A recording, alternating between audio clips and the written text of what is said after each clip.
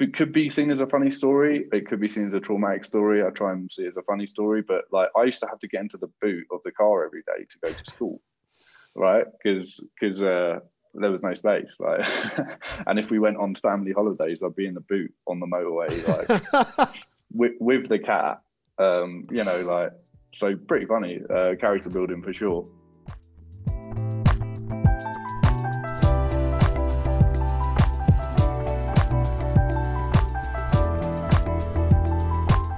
I'm Chris O'Hare, your Quick Win CEO, and in this show we talk to entrepreneurs and industry experts on different ways to improve your business, along with their 3 quick win recommendations. And this week we talk to investment entrepreneur Laurence Grant. But in this particular episode, we get to look into Laurence's background and see what makes him tick before talking about how to get investment for your startup in the next episode. But before we get going, just a quick marketing message. If you need an app but only want to pay an affordable monthly fee, you should definitely check out our new product, App 100, which is limited to the first 100 businesses. Just go to app100.club. Let's go. Laurence, tell me the last thing that you read or watched or did that left an impression on you. And it could be anything. It could be a Netflix series, a book that you read, or even a funny video. Well, obviously, our chat before this was really leaving an impression on me. So that was good. Always good to catch up, Chris. That's what they all say. In all seriousness, yesterday something had popped up. When things pop up, a few times, and it's maybe not the first, the third, fifth time, but eventually, like, I've got to watch this. So I watched the Stephen Bartlett interview with Mo Gawdat yesterday. It's everything you know about happiness is wrong, basically. And the guy's got an amazingly incredible story and background. He was the ex-head of Google X for business. Opened more than half of Google's offices across the world. Like, just an absolute genius, super engineer and thinker, but went through a massive trauma. Lost his son at the age of 21. His son passed away, and his son for him was like this kind of Zen Buddhist entity, right? He's just very, very knowledgeable, very wise. Always consulted with his dad on very important issues and gave him a very heartfelt answer that seemed to make sense with the universe. And it just talks about happiness, and they made an equation together before his son kind of passed away on how to achieve happiness and things like that. But it's really eye-opening. I like when people step beyond, there's a lot of content out there, about how to succeed, in 5 minutes, or how to do this and do that and get things quick. And I think there's quite a lot of toxicity in that. And there's also, Instagram, for example, is not a great place to be if you're in any way self-conscious. But, it talks a lot about happiness and how to minimize expectations and how to perceive things in a different way. So it's not a very popular opinion, but, happiness is a choice. A lot of people shy away from that because, especially if life is good for people like you and I, right? We've got very little to complain about. Easily top 10, probably top 5% of the world just by a lot of luck. But happiness is a choice, and it's not that life happens to me, it's that my perception of life happens to the world, right? You can choose how to perceive the good and the bad in things, and to manage your expectations so that, expect less, be happy more, basically. I've explained it in a terrible way compared to Mo and Stephen, so I would definitely recommend going and watching that. But yeah, really, really strong start to my weekend. So I watched that yesterday. It's good. It's funny because a lot of this podcast guests quote Stephen Bartlett. So I think that says a lot about the company you keep in terms of the way you feel about life. So Stephen Bartlett, for some reason, just resonates with me, and obviously my guests and my company that I keep. So you're the sum of the 5 people you spend the most time with. Great quote. And in terms of the people around me that also follow that, it just shows that there's a growth mindset there. always moving forwards, always trying to be better at everything. And that's what Stephen Bartlett does, but he does it in such a humble and almost, I mean, it clues in his name of his podcast, right? The Secret Diary of a CEO. So he tries to dig into the dark side of being an entrepreneur and the emotional side of it. But in terms of happiness, I mean, what is happiness for you? Well, I mean, probably informed by other people that are smarter than me, and kind of borrowing from this equation yesterday. Happiness actually is your perception of reality versus your expectation. And if your expectation is lower than your perception, then you will be happy, right? Mm-hmm. And one of the examples that Mo uses is rain, right? Rain itself is not something that inherently makes people happy or sad. If you have a garden that needs to be watered and it rains, you are happy about that, right? Because your expectation is, oh, I really want my plants to be healthy and happy, so they need some rain. And then the perception is it rained, things have gone my way. You're happy. If you want to go out and sunbathe, rain's not going to make you very happy. So it all starts with your expectation of life, or the perception of your experience. And if you can minimize your expectations, then that's a really good way to start with happiness. In terms of, this was also on the podcast, but it's something I've always thought for a very long time, which is that gratitude is the most sustainable version of happiness. In fact, gratitude, in terms of the expectation reality paradox or dynamic, always searches for something that is better than your expectation of the situation. If you meet someone for the first time and they say thank you and smile, you can really dig a lot of value out of that, because you're grateful for that interaction. Some people just very distracted, doing what busy people do, checking an email, distracted by the pings and noises from the phone, or busy trying to get something done. We often think about the future and the past quite a lot. And I think happiness and gratitude is a very present thing. Again, borrowing from knowledge of other people. You look at emotions that are associated with the past and the present, the past and the future. Anxiety is a future thing. Worry or regret is a past thing, right?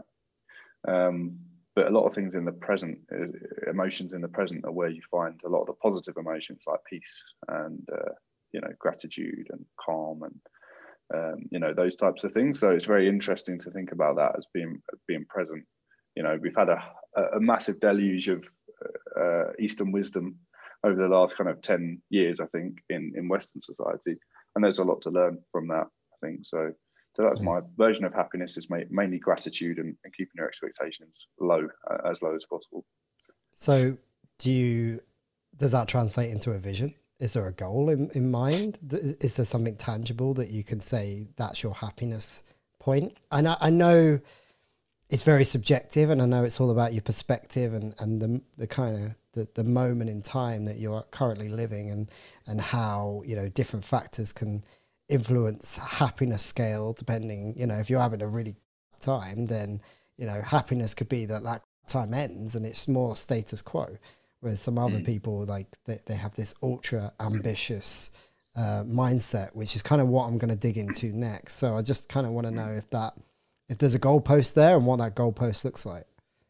Yeah. So again, I did learn a lot from this podcast yesterday. So that's why I borrowed from it so much. It's fresh in my mind. But I think a lot of people, especially we kind of grow up to think that social mobility upwards is a positive thing, and it can be, but only to a certain extent, right? The free fuel t-shirt that I have in my cupboard is good quality, as we both kind of agree, right? And it's free. I didn't pay £1 million for it. I didn't pay £1,000 for it. It's not Armani. It's not anything like that. But it makes me happy. Like, I put it on, I feel comfortable. Little things like that, little wins like that, right? Of course, on an ambition front, I want to succeed. I want to do really, really well. But ambition is separate to expectation, right? So if my expectation is low, but my ambition is high, if I have a bad day, something goes wrong, I call someone, have a, like, they don't want to be called, or we have a dispute, or, you know, I step in a puddle, whatever it happens to be that day. If my expectation is my expectation must meet my ambition, you'll never be satisfied. And a lot of people have that issue. They'll even succeed per se socially, you know, have a significant amount of money in the bank, really nice clothes. Maybe they have a beautiful wife, maybe they have, or husband, maybe they have a really flashy car outside, or a whole garage of cars. But, you know, they're not that happy. And you hear it all the time on these accounts of podcasts, right, where people are saying, you know, I've got everything, but I'm not that happy. And really, it just shows you we don't need that much to be happy. My morning routine makes me happy. You know, if I do that correctly, small things.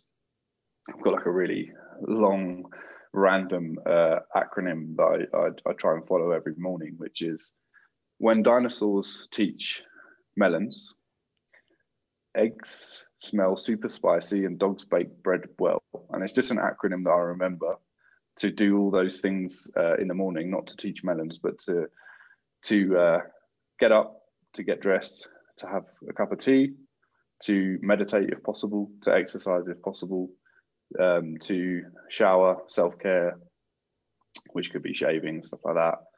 And then dogs bake bread well is dress again, have breakfast, brush my teeth, get started on my work. And that's pretty much it. If I can do that before 9 a.m., that's a really good start to the day, and I feel really, really happy. If I do 9 out of 15 of those things, you know, I'm not unhappy. I just accept that that's not been the perfect start to the day.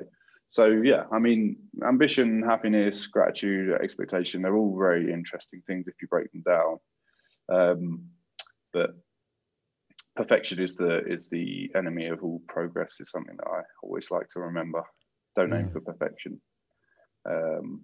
You can have ambitions to do really, really well, but in terms of the expectation, don't expect perfect. Expect the opposite. Expect imperfection, right? Expect problems, issues, but you can aim as high as you want. There's no problem in that. Just don't let ambition be your expectation.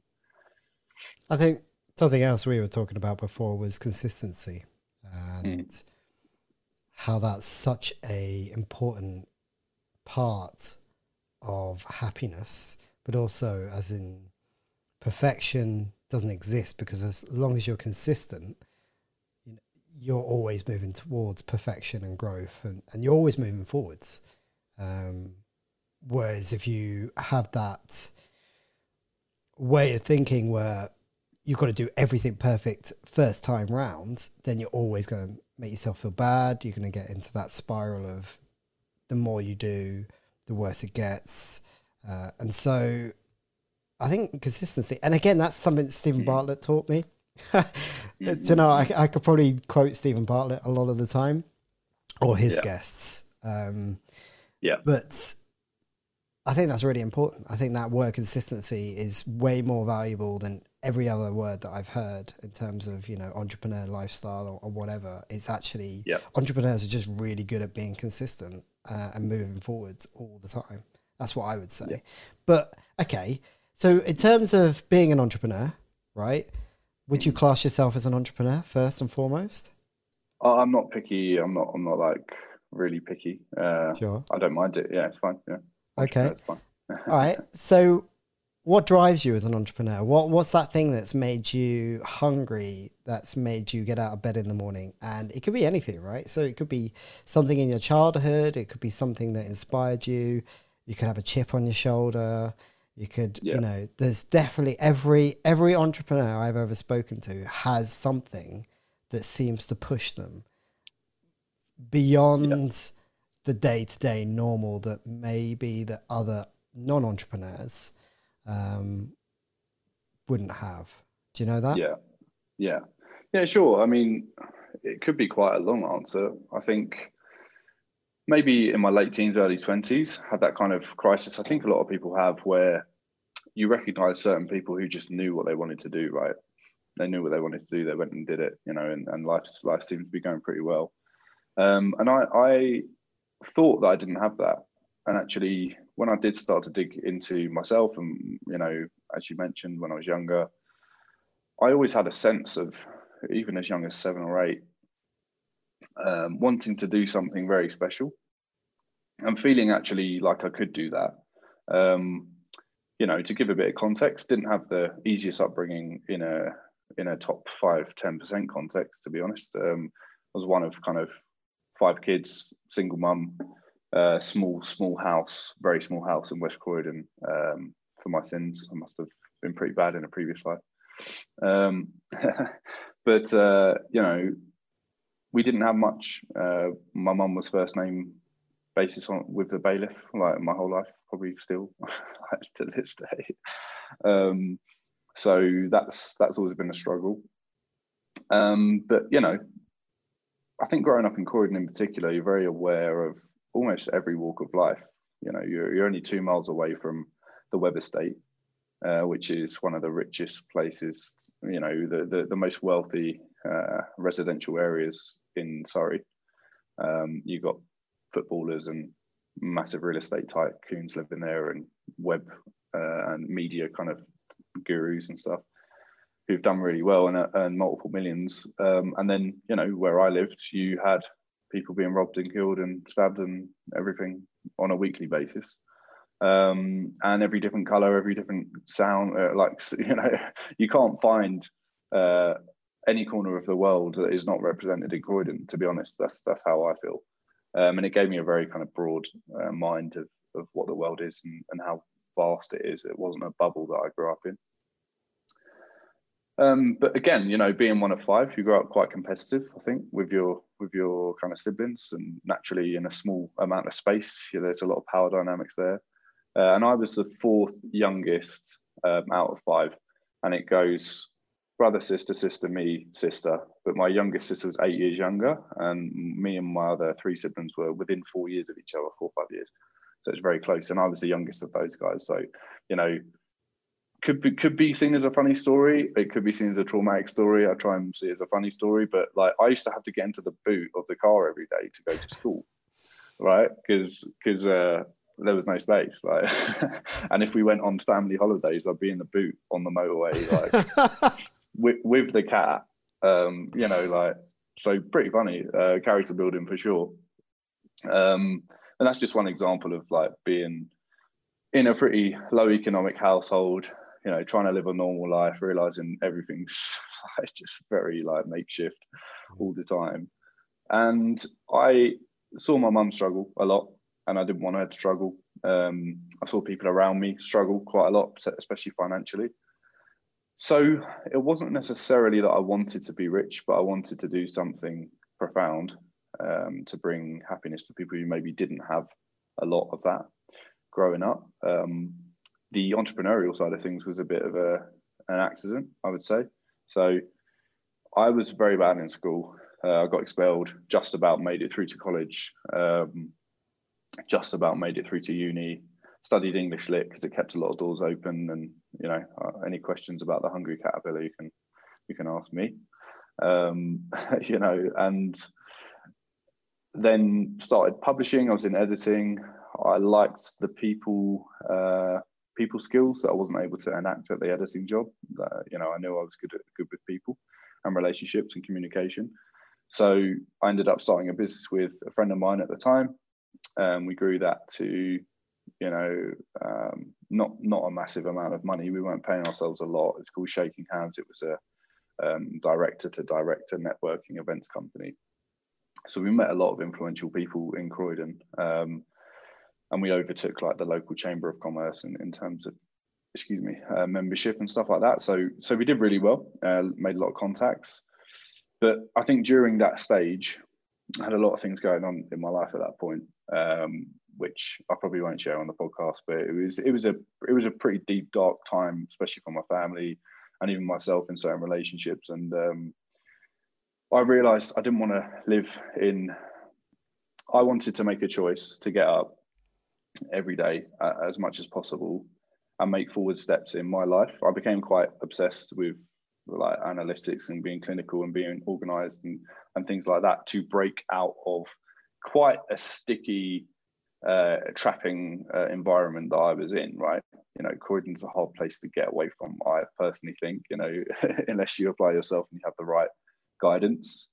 And my guidance came from friends, but also from, you know, people I consider to be friends that I've never met, like people on podcasts, you know, the David Goggins of the world, you know, the not so much Stephen Bartlett's necessarily, but people who have been through serious struggle and they've come out the other side, and they can show you that despite the fluidity of the whole universe and the fact that you can't control anything, you can't control the ocean, but you can control which direction your sail is pointed in, essentially. And that's, I really, yeah, I like that. So I try and direct my sail as best as possible, but you know, the wind's unpredictable too. So that's kind of what gave me my drive. I think having a purpose bigger than yourself is important, as a second point, a short point, which is, for me, you know, I would like to create more than I consume before I kick the bucket. And I'd also like to, as much as possible, bring lightness or balance to dark places in the world. So that's probably going to be my next 10 years, my next chapter, if I'm able to. You know, at the moment I'm working remotely. I afforded myself the luxury of freedom to work where I want on my own company, which is huge for me. I've always loved to travel, so I'm in Mexico at the moment. And, you know, for me, I'd like to discover places and people who need support or would benefit from seeing that there's another way to live. And maybe some darker places. It doesn't have to be somewhere foreign. It could be in the UK, right? There's plenty of problems in the UK. And to show them, that there is a different way to live. I've got a whole nother concept that I call the sphere. I'm not sure we're going to cover that in this conversation, but it seems to be something that I can't get out of my brain. So, you know, I'm trying to follow that as much as possible. And it's a lot to do with the dynamic between finding balance in a very colorful world with a lot of lightness and a lot of darkness. But yeah, that's a different topic. I love how raw you were in terms of the kind of dynamics you had with your siblings, in terms of how you essentially had this competition with them, almost to kind of almost get your attention of your almost of your mum as well, and kind of show how you were this cohesive team, but also individuals as a whole. And obviously you feeling like you were the youngest, obviously, because you were at that point, you probably tried a lot harder. Would you say that any of these qualities have rubbed off, these entrepreneurial qualities have rubbed off onto your brothers and sisters? So my entrepreneurial qualities. Yeah. So like in terms of the family dynamic, have they become quite normalized in your family, or is it just mainly around, is it just you're the entrepreneur? I'd say the male, so me and my older brother did extremely well going in the kind of city route. So he started out as a recruiter. After graduating, he did English Lit as well. And he spent probably 8-9 years in recruitment, became the vice president of Moody's Analytics, which is like huge. Right, yeah, wow. And then set up his own company. But I do, you know, I did recognize because I was running my own company pretty much the whole time, 4 years behind him. I didn't really work for anybody else. And I think there might be an element of that being quite useful to him to see that there was that streak. And certainly in my family, not my immediate family, my sisters are much more, I'd say like emotive. They're more to do with, you know, having a good day every day, doing the best that they can every day, whether that's going to work or, you know, one of my sisters has two girls to look after. And my youngest sister's going through university.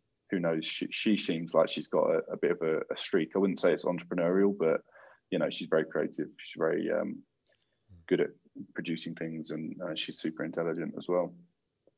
But yeah, I think that, you know, in terms of the entrepreneurial side of things, we definitely have the resilience is probably the main characteristic, I'd say, that makes us or could be comparable to entrepreneurialism. But I'd say, for me personally, it's something that, I just found myself very comfortable there. It's an uncomfortable place. I'm pretty comfortable in uncomfortable situations. Other people might think it's ridiculous or crazy. Quite enjoy seeing how life goes when you make a jump and you're not sure what's on the other side, to be honest. Well, that isn't this what life's about? Challenging yourself and seeing how you react and how you can adapt. And Stephen Bartlett talks about this. I mean, might as well call this the Stephen Bartlett podcast. But he talks about, you know, how he finds his happiness in chaos.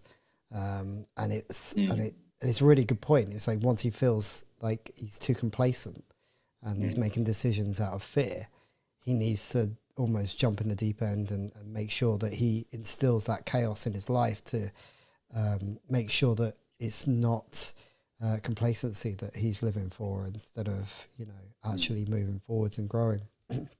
But in terms of you as an entrepreneur, describe what it is that you are and what it is that you do. Yeah, so my name is Laurence Grant. I am a self-made. Am I allowed to say self-made in these days? I don't think I am. No. So in short, I am the founder of a company that raises investment for, at this point, startups that are seed and pre-series A. So I'm an investment broker, if you like. Completely blindsided myself with this move, this kind of career move. It wasn't something that was ever on the horizon for me, but as you mentioned, spotted some opportunities, learnt a fair bit through throwing myself in the deep end of business and starting a few different businesses. And then, of course, setting up Sussex University's first ever investment brokerage from absolute scratch.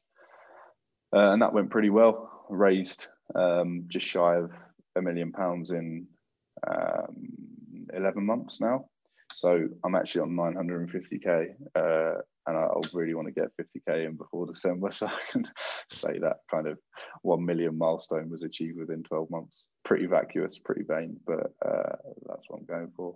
So yeah, that's what we're doing now. The company I run is called Found Capital. I have a kind of semi-passive business partner with a lot of contacts called Nick, and yeah, we're doing well. It's 2 months in. We're picking probably 1 out of 100 companies who are raising to represent. We take a success fee, which is pretty standard in the industry. It's 5% of whatever money you raise. So whatever money you can get to be given from an investor or a fund into that company's bank account, you take 5% of that. The thing that is uncharacteristic of other investment brokers is that we always reinvest part of our fee back into the company. Investors like that, founders obviously like that. And the benefit of that is that we have a vested interest in the companies we work with, and they are quite willing to help out other founders that we introduce to the platform as we grow, right? So we're only 2 months in, but there's a group of 4 or 5 founders that have all raised on valuations that surpass 5 million, £6 million. A valuation is how much your company is worth, or how much you say it's worth, and how much an investor can believe that and then put money in at that valuation, right? Same way when you bet on a horse, it has odds. Odds are like the same as a valuation, pretty much. So yeah, that's what we're doing now. It's going really well. Need to do a lot of work on operations, structures, finances, you know, all the things that come with starting a new business. I feel like I'm a little bit of a scarred veteran in that sense. You know, I've done it a few times now, so it feels good. It feels good. It's going well. We landed our first couple of deals already, and I'm fingers crossed for a big deal next week, but we shall see. I'll keep my expectations low on that one. Yeah, well, good. Yeah, exactly right. It's all about the happiness. But really appreciate that. And so what about kind of round up this particular episode? What's your main piece of advice for other entrepreneurs, especially maybe around what we've been talking about today? Just one piece. Give us a golden nugget. Is that more about happiness or investment or fundraising or anything? It just as being an entrepreneur. Like, what's a piece of advice for being an entrepreneur in your realm of your life and the experiences that you've lived? I would say don't underestimate relationships is my key thing. Always seek to learn from everybody around you. and be very clear about where you are trying to get to. You know, have a clear goal of where you're trying to get to. It helps. You know, everyone's probably heard that phrase, you can have a dream, but to make a dream a reality, you need to create a plan, you know, a destination, a plan, and then small steps to get there. But yeah, certainly I think the key thing that helps you get there is relationships. Don't be afraid to ask for help. Don't be afraid to accept that you don't know things. You know, to throw out, and maybe one other nugget is embrace the fact that you don't know things, and be honest if you don't know things, because people will give you the answer if they have it. Don't pretend you know everything. Yeah, it's really stupid. So yeah, it's true. There you go. It's an ego thing though, isn't it? It's people don't like to show weakness when actually it's probably one of the best things you can do, because you can actually get help to deal with that problem. So yeah, exactly. Appreciate that. No worries. Yeah, thanks so much for the invitation. Appreciate that.